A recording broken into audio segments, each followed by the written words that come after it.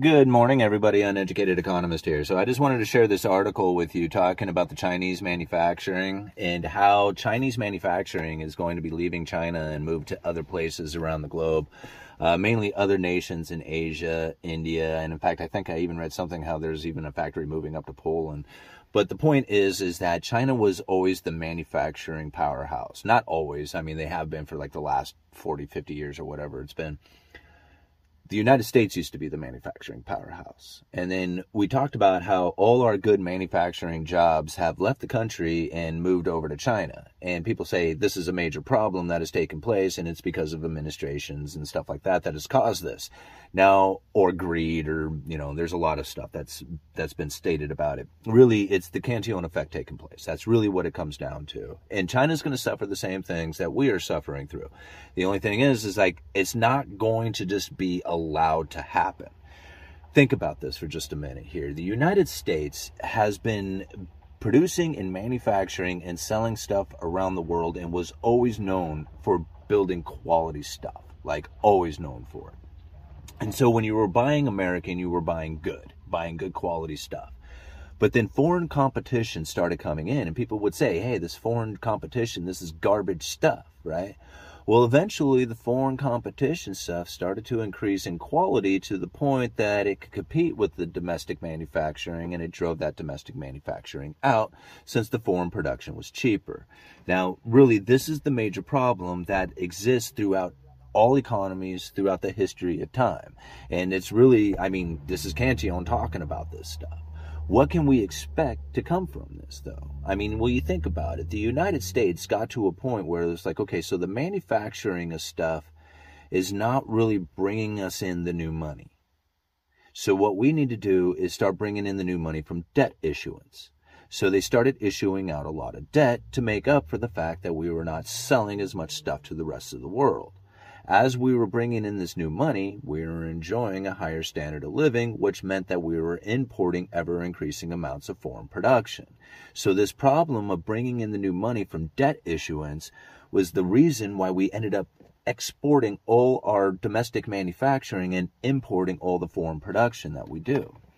So this has continued all the way to this very day. And now trying to figure out how to get new money into our system is very difficult. People talk about how, hey, we should need to deal with the United States, overburden of debt that we have. If we start to do that, our way of life starts to deteriorate, because that's the new money that comes into our system that we are able to buy the foreign production with.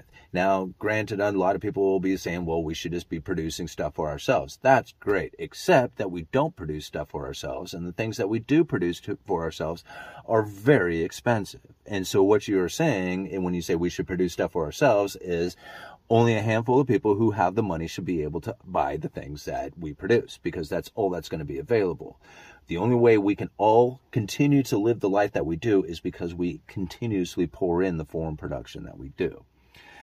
When you need mealtime inspiration, it's worth shopping Kroger, where you'll find over 30,000 mouth-watering choices that excite your inner foodie. And no matter what tasty choice you make, you'll enjoy our everyday low prices, plus extra ways to save, like digital coupons worth over $600 each week. You can also save up to $1 off per gallon at the pump with fuel points. More savings and more inspiring flavors make shopping Kroger worth it every time. Kroger, fresh for everyone. Fuel restrictions apply. So now what China is going to end up facing is the same situation that we had faced, is that our manufacturing costs are more expensive than the competitors out there. And that's what China is facing today. Take a look at the article I leave down in the description for you guys. They are finding where their wages in China are now higher than they are in, say, Vietnam or Indonesia or India or Malaysia or any place else out there. And so during the COVID lockdowns, this started pushing the distribution network into different partnerships, right? People needed to find wherever they could, and pay whatever price they needed to do it. Well, by doing this, they had actually found new places of foreign production to start creating that new distribution network. Like, for example, I work retail hardware. I work at a lumber yard, and we have for years sold the same brand of nails. It came from the same company. It was manufactured in China. Well, during the COVID lockdowns and the disruptions, we could not get some of the hardware from the typical locations that we would get it from. So there was a shortage of nails. That happened to be one of them. So we started sourcing it out from wherever we could. All of a sudden, we got these weird looking purple colored boxes come in. I'm like, what are these from, right? Never heard of it. Generic brand, look at it, comes from India, right? First time I had ever seen nails come from India. They had always come from China. But this is the new distribution network that they had to reestablish since the lockdowns in China were preventing the typical distribution of nails to us like they once were. We had to find another distribution network, and it happened to come from India. Like, we didn't go and search for it in India. The people who buy nails and distribute them through the network, through the nation, they happened to find some in India, and we got it through our typical distributors. But they had to go source it out through wherever channels they could get it from. And this is the new distribution networks that end up getting reestablished, and it puts the manufacturing into different locations. And that's what we're starting to experience today. So China's going to start peaking out on its manufacturing, on its domestic manufacturing, and it's going to start leaving the country of China and start moving to other nations that are going to be cheaper. This is what we're going to experience. How China reacts to this is going to be very similar to what the United States had to do. In order to keep their standard of living, in order to keep their economy going, in order to keep the stuff like they have for the last, building up of 4 decades, they're going to have to figure out a way to get new money coming in. And the only way to really get new money coming in, if it isn't from the manufacturing of goods, is to issue out debt, right? To borrow that money, or to hope that you have invested enough out across the world that their payment back to you can bring in some new money. But I don't know if the Silk Road Initiative is going to quite do that for them. Is that a possibility? I guess. However, the more logical idea, at least from my opinion, is going to be from the debt issuance that they're going to do and try and push out more of their government debt out there onto the world. Now, this is really what would be needed in order for China and the yuan to start taking over as a world reserve currency, is that they would need to be a purchaser of stuff, right, and be a debt issuer out there.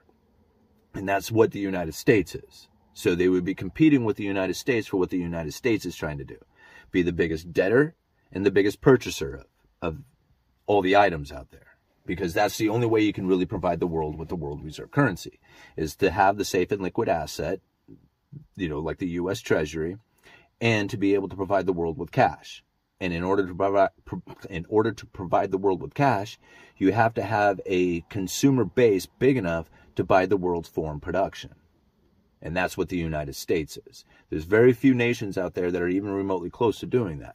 But that's what China's going to be pushing towards if they're going to try and hold on to the standard of living that they have been enjoying, or have been increasing to enjoying to this point, is that they have to issue out that debt or figure out a way to get new money in, whether they keep their domestic manufacturing going or, figure out some other kind of investment that's going to draw in the new money.